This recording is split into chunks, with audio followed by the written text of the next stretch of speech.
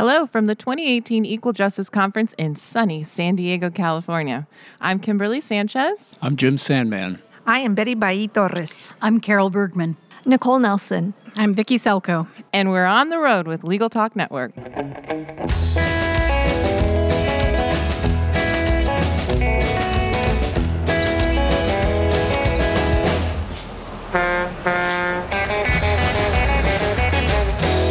And we're back. Thank you so much for joining us on the road. I have this amazing panel in front of me, and so I'm going to let them all introduce themselves quickly. Well, why don't we start with you, Jim? I'm Jim Sandman. I'm president of the Legal Services Corporation, which is the country's largest funder of civil legal aid programs for low-income people. I'm Betty Bailly Torres. I'm the executive director of the Texas Access to Justice Foundation, and we are the largest state-based funder of civil legal aid in Texas. I'm Carol Bergman. I'm the vice president for government relations and public affairs at the Legal Service Corporation in Washington. That means I'm responsible for making sure we have support from Congress in order to keep being funded. That's a tough job. This is Nicole, and I'm the executive director of Alaska Legal Services. We're the LSC-funded grant recipient in our state, and I'm the statewide director of our legal aid program. I'm Vicki Selko. I'm the legislative and compliance director for Legal Action of Wisconsin, which is Wisconsin's largest provider of free civil legal aid.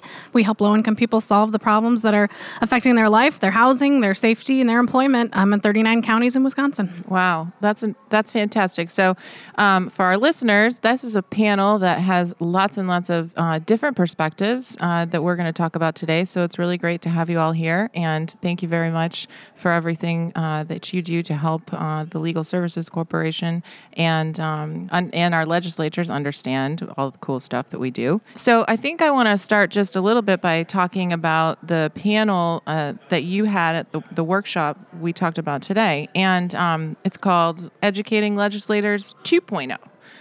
So I think it would be really cool if we started out by talking about the differences between 1.0 and 2.0 and why we think this is really an important issue for our listeners. Thank you, Kimberly. We do this program, educating legislators about legal aid, for several reasons. First, government funding.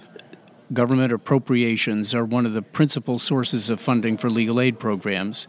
Legislators are, in effect, donors, funders. What nonprofit wouldn't keep important donors informed about what they're doing, give them feedback, thank them for what they're doing? So part of our goal is to educate our audience about how they should educate their donors, a principal donor, legislatures, about what they're doing with the hard-earned taxpayer money that's entrusted to them to spend. We also do it because legal aid programs are important sources of service for the constituents of legislators. So if a legislator has a constituent who is facing an eviction or a foreclosure, is a victim of domestic violence and needs a protection order, often they'll contact their legislator to ask where they can turn for help. And we think it's important that they know that they can refer constituents like that to their local legal aid organization. In addition, lawyer membership in legislatures today is at an all-time low, so a lot of legislatures come to the issue of whether or not they should fund legal aid, not knowing anything about what legal aid is and why they should care about it. So we think it's important that they be brought up to speed. And finally, the Legal Services Corporation has a restriction that applies to our grantees. They can't lobby legislatures, and they can't engage in grassroots lobbying. That is, they can't ask others to lobby for them. So we think it's important that they understand the difference between educating legislators, which is perfectly appropriate, and lobbying legislators for particular votes on legislation, which is not. The difference between our 1.0 program, which we've done for some years, and 2.0 is that 2.0 is all about how to sustain and further develop relationships. We're talking about ongoing relationships, not a one-time educational session. So we offer ideas about how legal aid programs can spotlight particular initiatives that they're taking, invite legislators to visit their offices, observe intake, and deepen the relationship over time. Mm-hmm. So that's excellent. Thank you. And I am interested to hear from you, Betty, because you are not an LSC-funded program, correct? That's right. Right. And so tell me, from your perspective, how this conversation sort of goes in your arena, right, and how we're helping. Well, absolutely. We are very fortunate to have a lot of legislative support in Texas, but it didn't just come come to us. As Jim said, it's really about developing relationships. We understand that the legal aid programs cannot lobby for themselves. So as the largest funder in our state, we felt it was important for us to take on that role. And we work with partners, including the Texas Access to Justice Commission, the State Bar, and others, to give that message and to talk to legislators and to tell the story, to tell the important story of legal aid and how it saves lives and how it changes lives. Mm-hmm.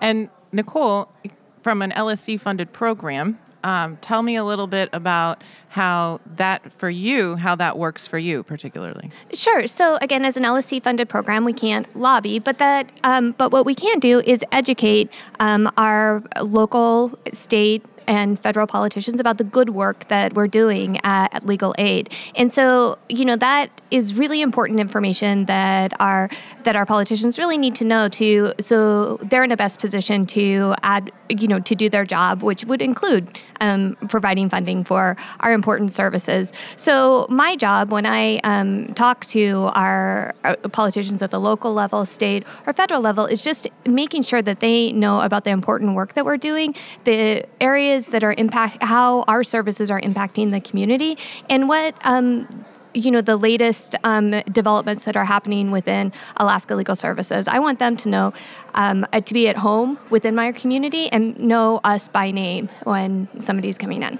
Mm-hmm. And then Carol, I think it's important as we talk about this, is it sounds like there are a couple of barriers here, and I would just think one of them is a little scary just to go up to your legislature and be like, hey, we need some help here. And how do you start that conversation, and what do they say when you have that conversation with them?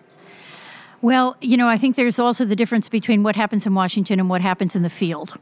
So in Washington, what we do with my staff is we are meeting with members all the time, and we try and do it strategically, and we go in, and when the budget goes up in February, and we try and meet with as many members as possible. So certainly we're talking with the folks who are on the Appropriations Committee that handles legal services budget, our oversight committees, but we also try and reach out to as many new members and as many lawyers as possible. We can't survive in this political climate unless we have strong bipartisan support. And what we've learned over the years is that people who have a legal background, whether it's the member of Congress or the staff, approach this, they get it in a very different kind of way than folks who don't.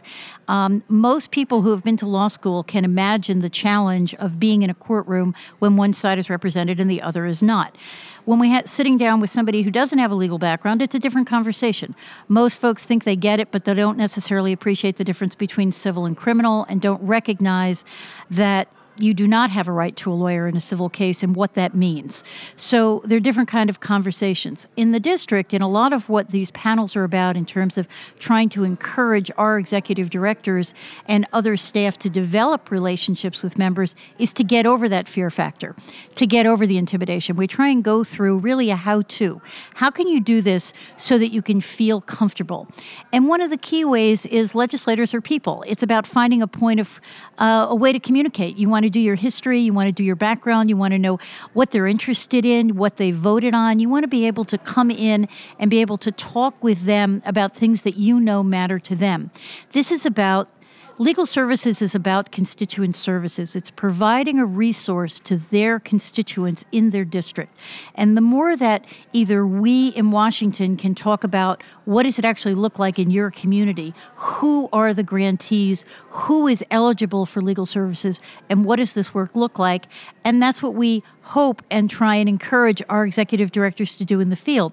What am I doing every day? How am I a resource to your constituents? Yeah, and it seems like collaboration is the key, is what I'm hearing, and it's great because at this table is a panel of people, like I said earlier, from very different pieces of this puzzle. So, Vicki, why don't you tell us a little bit about your experiences?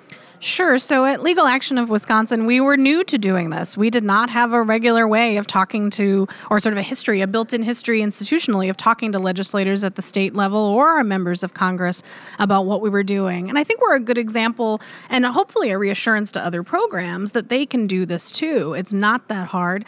Jim said this morning that all programs should be encouraged to do this, and he says it should be mandatory. And I think it should be a built-in part of every legal aid's culture and programming that they know they've got to go tell these stories of what we do to the legislators at all levels who are making decisions about issues, not only about the LSC funding, but about other issues that affect our work and our practice.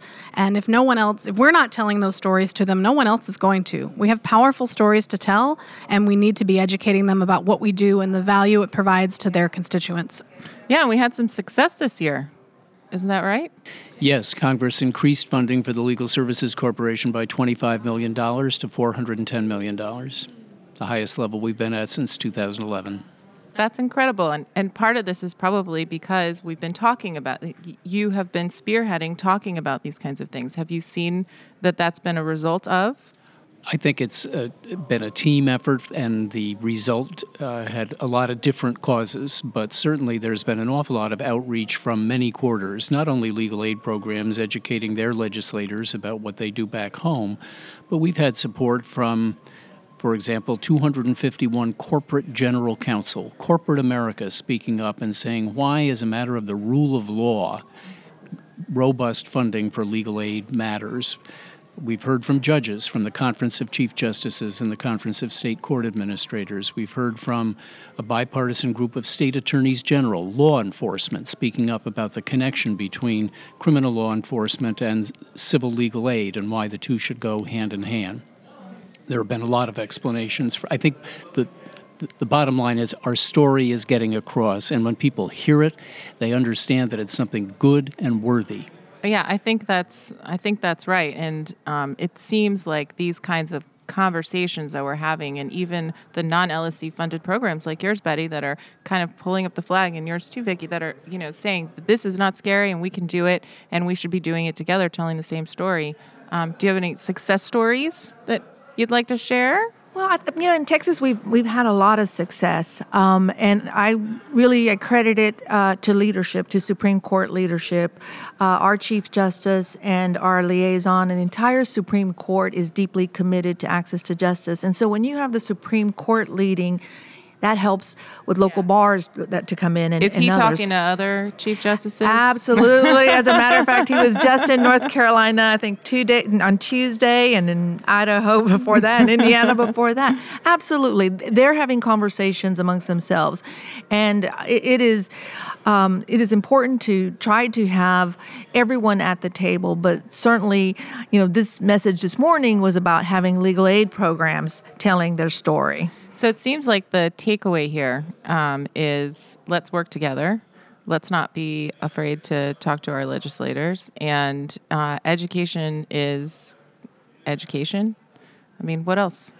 Well, I think a big takeaway is we can never have too many friends. And so make sure that you're an ambassador for your program and telling the story as often as you can to as many people as you can. It's all very important. And I think, too, that the importance of building relationships, that you don't do this in one visit or one educational opportunity. You have to do this regularly, and you have to look for creative ways to bring legislators at all levels in to hear what you're doing and look for things they might be interested in and give them an opportunity to learn what you do in that area. That you have to keep cultivating those relationships and seizing those opportunities or making opportunities when you can. One of our key goals has really been to make sure that when legislators are faced with thinking about LSC and LSC's budget, that they're thinking about their local programs, not about us in Washington.